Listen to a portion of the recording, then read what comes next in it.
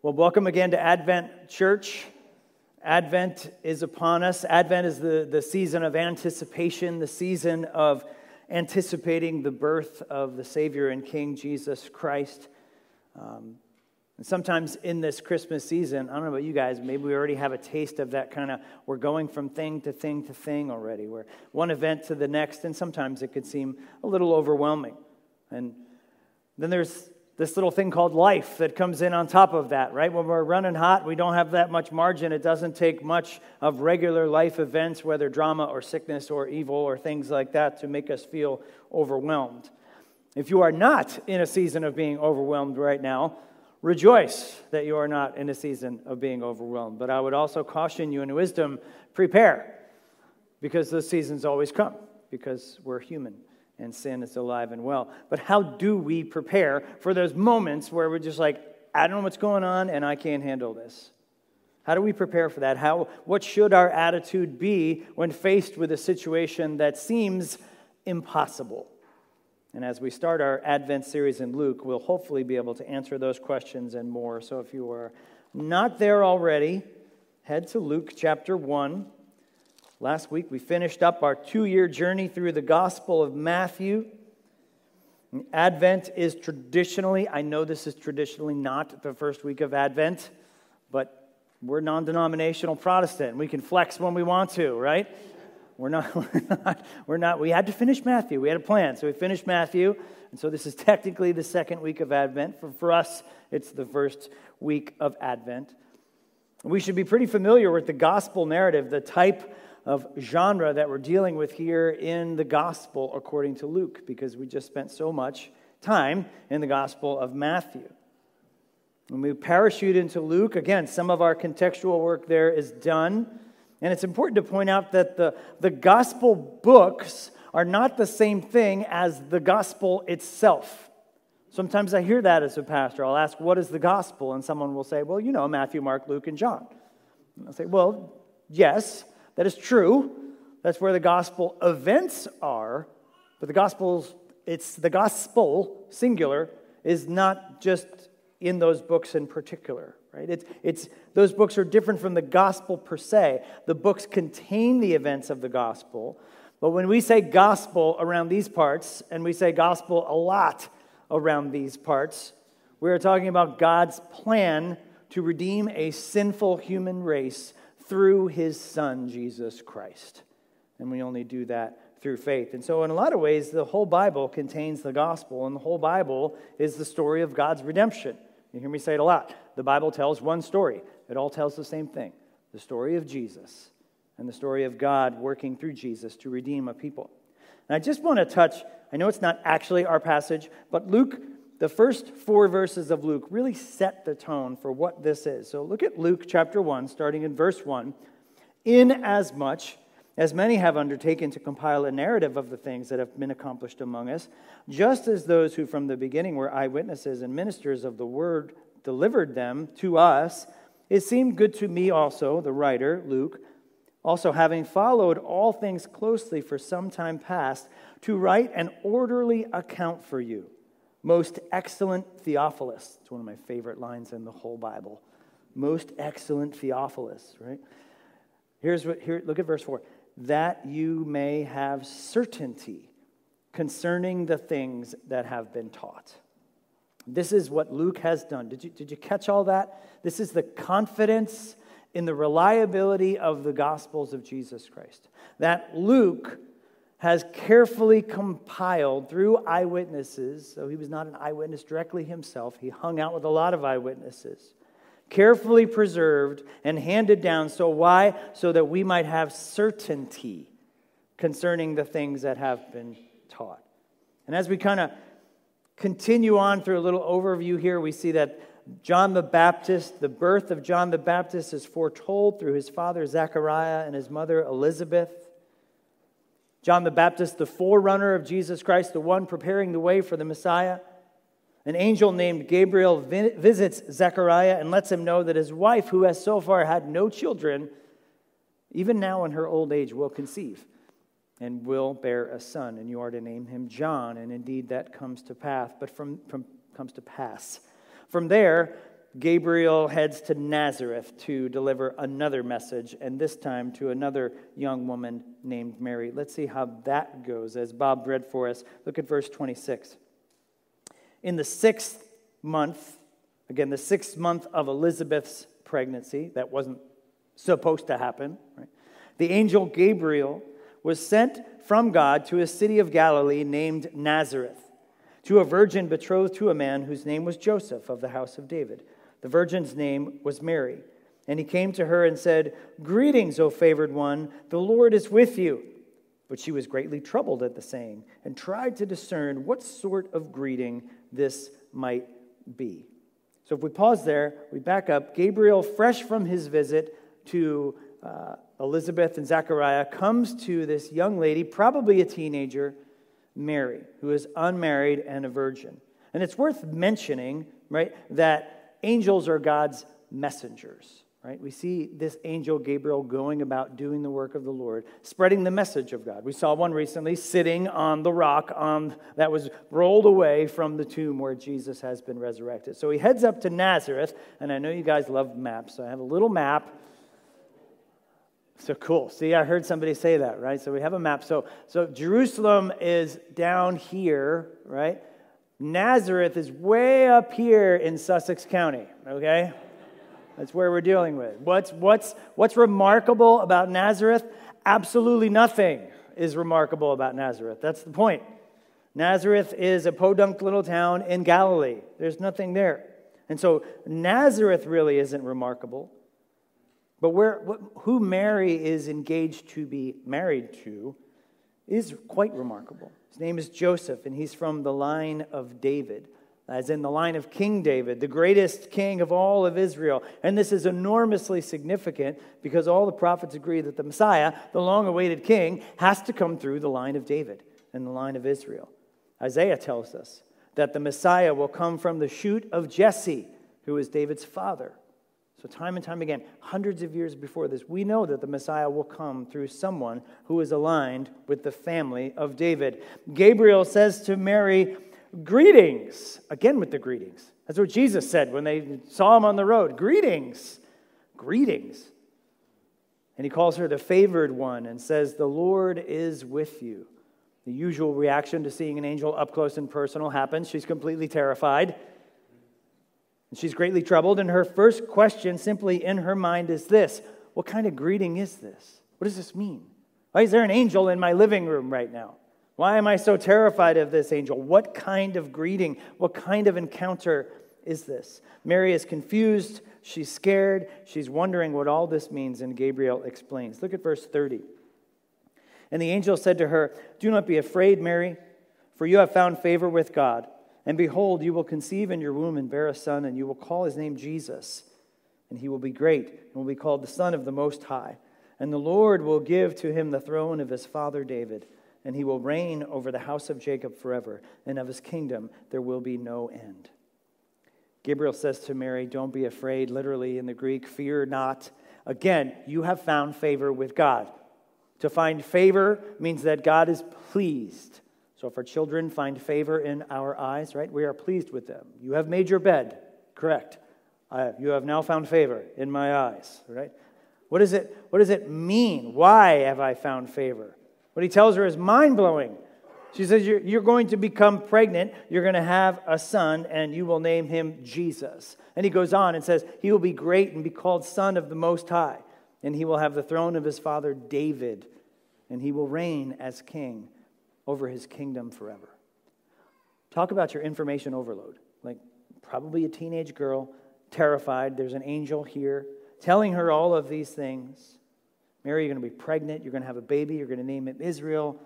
You're going to name him Jesus, which is the Greek form of the name Joshua, which means Yahweh or Jehovah saves.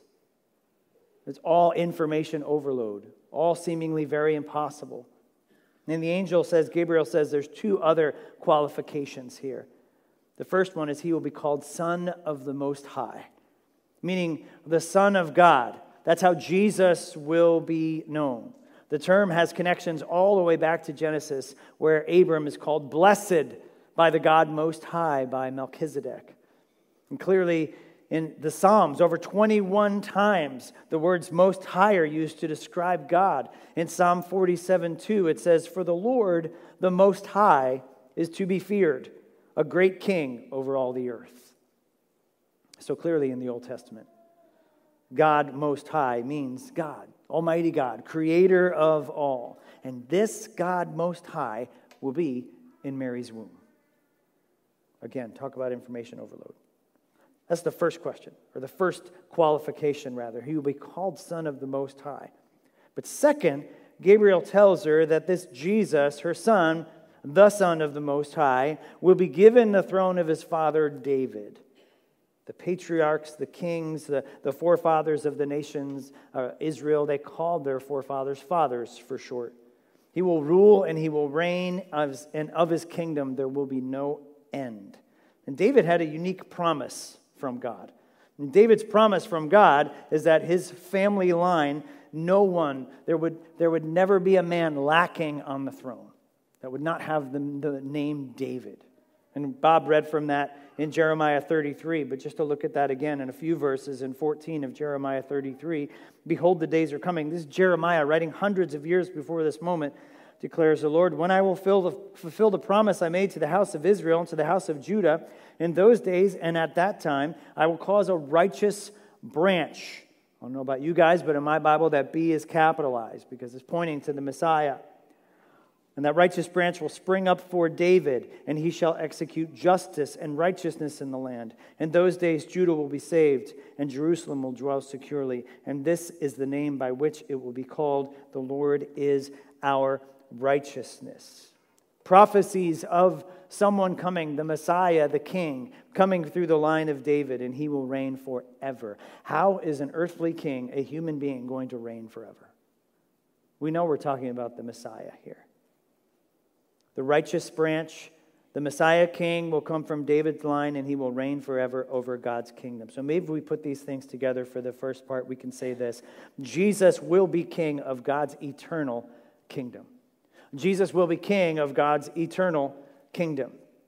Look at me. Look at something with me back in Luke chapter 1 in our passage. How many times does Luke say that Gabriel talks about Jesus as Savior? I don't see any. He doesn't mention him as Savior. How does Gabriel mention him in this first announcement? He mentions him as King. He mentions him as eternal King Messiah. Now, of course, that is not to say that Jesus is not our Savior. We know he is our Savior through all the other passages of Scripture. But right here, where Gabriel announces who is going to be in Mary's womb, he doesn't say Savior. He says King. He says, who is going to be in your womb is going to be the eternal King of God's kingdom. And we often think of Jesus as Savior, and we're okay with Jesus being our Savior. We love the idea of having someone save us, but we aren't so much maybe all the time of thinking of him as a king. Because if he's a king, then that implies authority, and that implies that I have to submit to his authority. And sometimes in evangelicalism, we're fine with Jesus as Savior, but maybe not so much fine with him being our king. Because if he's king, he has authority over us. But he is the king, and he does have authority over us. Last week, as we finished Matthew, we saw verse 18 of 28, where Jesus says, "All authority in heaven and on earth has been given to me." And this has huge effects on us, both personally and missionally. Personally, we talked about it last week, that if Jesus is actually king, which he is, then we submit to him. Then what Jesus says in the Word of God as far as how we're supposed to live our life, that's not just a book. That actually has warrant. That actually has authority over us. We actually need to obey it. And so when he says these things are sins, we need to listen to those things and not fall into sin. But also missionally, how does this change our evangelism? How does this change the way we live our lives? How does it change our church work? Maybe if we focused more of Jesus as Gabriel does. Maybe if we focus more of Jesus as King. And he is King. And that changes everything. It's a spiritual reality, church, that as we do the work of the church, we're not so much going around begging people to invite Jesus into their hearts. We're not so much going around to beg people, just give Jesus a chance and your life will be a little bit better. No, we're actually going around and we're telling people there is a king. I know it doesn't seem like it right now, but there actually is. There actually is someone in charge. And all of this that you see all around us is just rebellion against the king. But we have a good and we have a gracious king. And instead of leaving us as orphans, instead of leaving us as objects of his wrath for our rebellion against him, what did he do? He sent his son. He sent him. That's a completely different conversation, isn't it? When we think about Jesus as king. After we're welcomed into his family, then Jesus then just maybe isn't just a personal savior that we're thankful for. That maybe we keep in our back pocket or our front pocket when we need him. Right? How does that change? After we're in his family, then we submit to him as king and worship him because he's a good and he's a merciful king. He's a king who we joyfully submit to for his goodness. And that is a much different perspective. And I would say that is one that is extremely lacking in evangelicalism today. We do great at saying, welcome Jesus into your heart. Have a personal relationship with Jesus Christ. And yes, we need that, but not at the expense of Jesus as king. Church, he's our Savior, but he's also our Lord. He's also our king. And that's a massively different perspective. But back to Mary, she's still got questions. She's got a lot of questions, and she's got some good logical questions as well. Look at verse 34 back in Luke 1. Mary said to the angel, "How will this be since I am a virgin?" And the angel said to her, "The Holy Spirit will come upon you, and the power of the Most High will overshadow you. And therefore the child who will be born will be called Holy, the Son of God. And behold, your relative Elizabeth in her old age has also conceived a son. And this is in the 6th month with her, who has been called barren. For nothing will be impossible with God." Mary's first question was wondering what kind of greeting this was. What is going on here? What does this mean? Mary's second question is, how? How on earth is this going to happen? Verse 27 already told us that Mary was a virgin, and now in verse 34, she says that flat out to Gabriel. Hey, Mr. Terrifying Angel guy, listen, I don't want to look at you directly because you're scaring me, but I just have one basic question. It might sound weird, but just, I hear you. How? How am I going to have a child? I'm not married. I've never been with a man. Not to mention when Joseph finds out about this, that's going to be one awkward conversation. Mary knows, like every other human being on the planet, where babies come from. They come from a man and from a woman having sexual relations. Law of cause and effect, right? Sorry, parents, if you haven't had that conversation yet, I'll leave that on you to do that over lunch. Mary is engaged to Joseph, but apparently, like the good Jews that they were, law-abiding Jews, they hadn't consummated their relationship sexually yet. In Matthew's account, he records this encounter with the angel again, where Joseph evidently is aware of this vision. They had that conversation, right? Mary and Joseph had that conversation, and Joseph's idea was, well, I'm a logical guy. Looks like she cheated on me, so I'll just divorce her quietly instead of subjecting her to public shame. Now, realize that that's how that was done back then. A betrothal was much different than our modern day engagement. You could only break it through a legal obligation or a legal contract through much like a divorce, right? A lot different than today where you just give the ring back and block them on Facebook. It's totally different. So Joseph loves Mary and wants to honor her, and his idea once he hears the news of this is, okay, we'll just handle this quietly. We'll just divorce quietly. Gabriel has to pay Joseph a visit too, to get him to calm down, and he eventually changes his mind and stays with Mary. But Mary's question, again, is completely logical. How? How? In other words, angel guy, Mr. Gabriel, this is impossible. Gabriel answers her, well, Mary, because the Holy Spirit will come upon you, and the power of the Most High, once again, will overshadow you. And you, therefore, catch this, because through the power of the Holy Spirit, the child to be born will be holy, completely perfectly holy, sinless. And besides, your relative Elizabeth, although she's super old, she still is going to have a kid. And that is a miracle as well. Because guess what? He says, nothing is impossible with God. I know it's impossible for you to think about this, and I know it's logical that you think it's impossible, but you're not dealing with you and your fallen brain and everything else. Nothing is impossible with God. So for the second point, I can't say it any more clearly than Luke. Nothing is impossible with God. To say it differently, maybe an impossibility for us is nothing for God. There's no such thing as impossible with God. Miracles are not even miraculous to God. What we think is like some crazy miracle is a Tuesday for God. It's nothing for him. The impossibility of miracles, right, is one of the most common objections that we hear towards Christianity. Don't you know, you silly Christians, miracles are impossible. Virgins don't get pregnant. They only get pregnant one way. And you should have learned that in 6th grade biology class. Right? It doesn't work like this. So miracles are impossible, therefore your God is a sham. And we have to define what a miracle is. A miracle is a violation of natural law. We say natural law like things like gravity or something like that. Laws of cause and effect, laws that govern creation. And yes, it is impossible for us, mere human beings, to break those laws.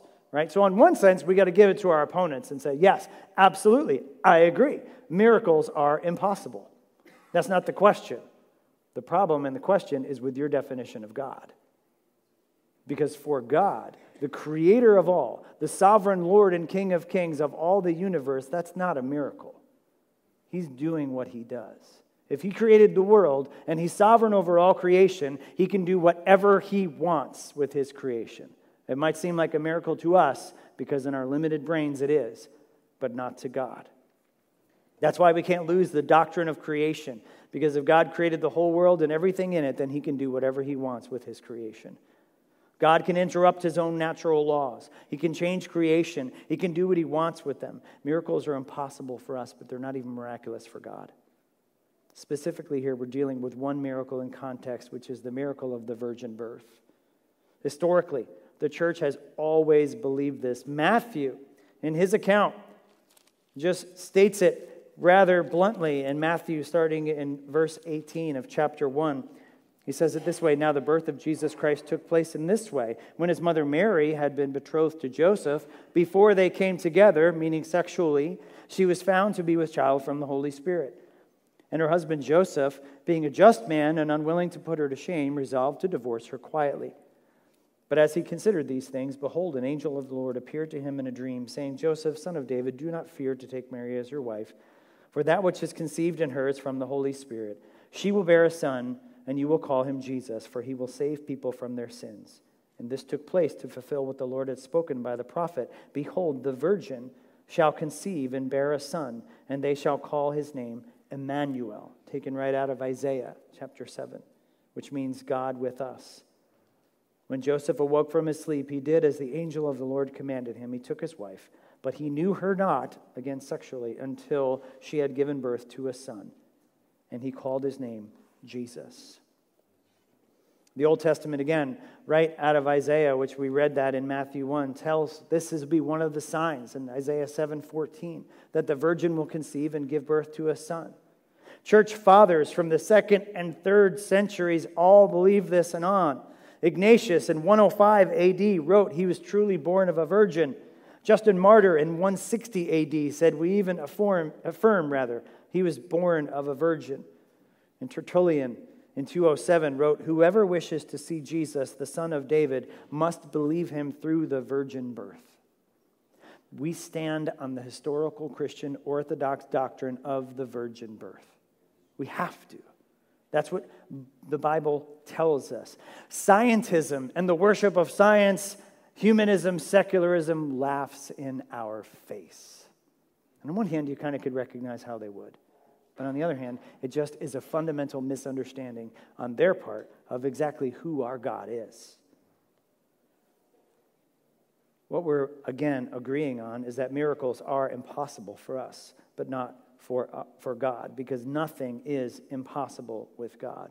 And the encouragement for us, church, is this: God is the same yesterday, today, and tomorrow. He never changes. He's still God Most High. He's still the God of miracles. He's still the one that nothing is impossible for. But let's not fall into the trap of the prosperity gospel, right? A lot of guys like to hijack this and turn this towards ourselves and say, whatever breakthrough you need, whatever new income you need, whatever personal relationship you need, nothing is then impossible for you. And that is just so self-centered. We have to refocus our own definitions of what a miracle is.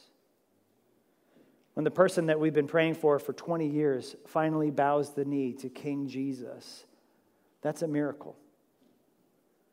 When the marriage that has nearly been shipwrecked in adultery turns around and flourishes through the grace and the forgiveness of Jesus Christ, that's a miracle. When the God Most High enables us to get through that day where we are feeling completely overwhelmed by darkness or evil on all sides and sickness and whatever, that is a miracle. When we church, we were once His enemies, where we had no desire to follow Him at all.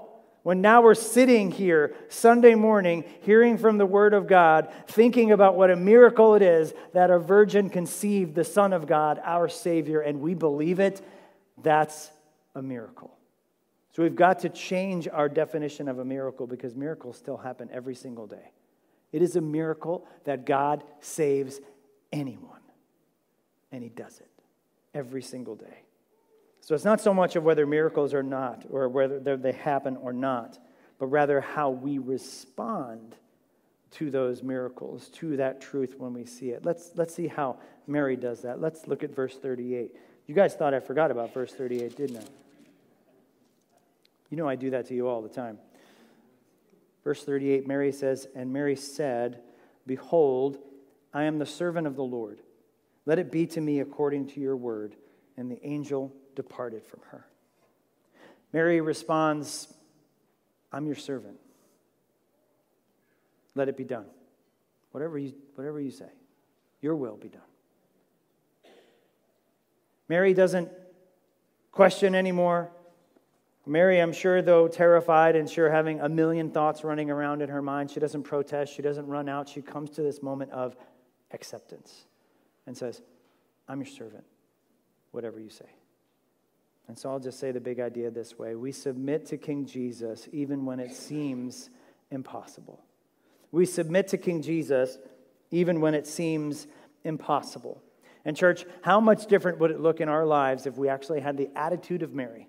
In some of these life events, when life kind of is thrust upon us, when we're at the end of our rope and we have a little idea how we're going to get through what's going on and whatever, however, nothing makes sense, right? We say, like Mary did, "I am your servant. Let your will be done." And we say, "I'm your servant, Lord, King. Let it be not according to me, but according to you."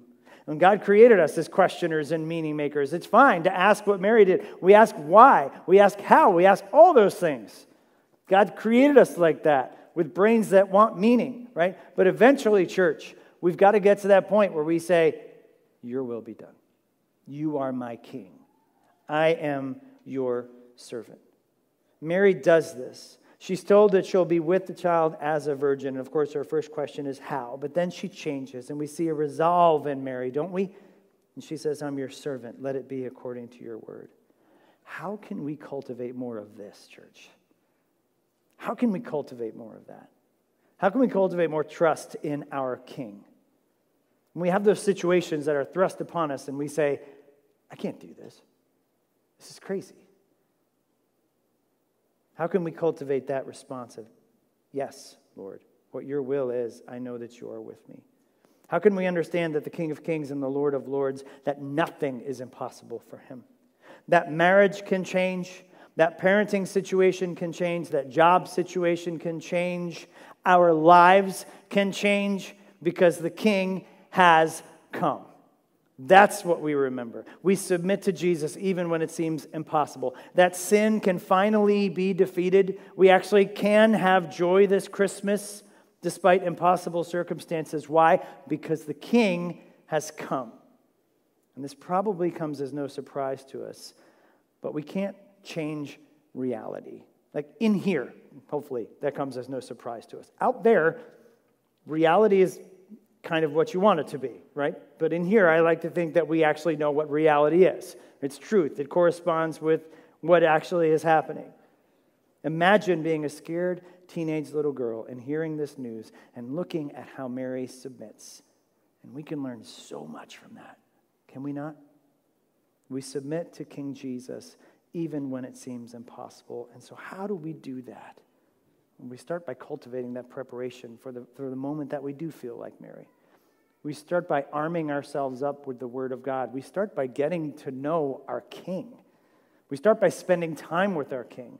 We start by spending time with Him in prayer and reading this book where He's given us and told us all about Himself and given us examples of how we can trust Him because we can't. We start by getting brothers and sisters around us who remind us and encourage us to stay the course, who encourage us on in our walk. And one day when we do have to have this moment, this kind of Mary moment, we can say that we submit to King Jesus even when it seems impossible. Father, we thank you for the start, the unofficial start of the Christmas season. As we look at Advent and as we look at the anticipation of your coming, Lord, help us to see you as not only Savior, but also as King. Help us to see you, Lord, as you truly are, the fulfillment of so many prophecies, the King of Kings and Lord of Lords, as Jesus told us, the one who has been given all authority in heaven and on earth. And Lord, help us to submit to you.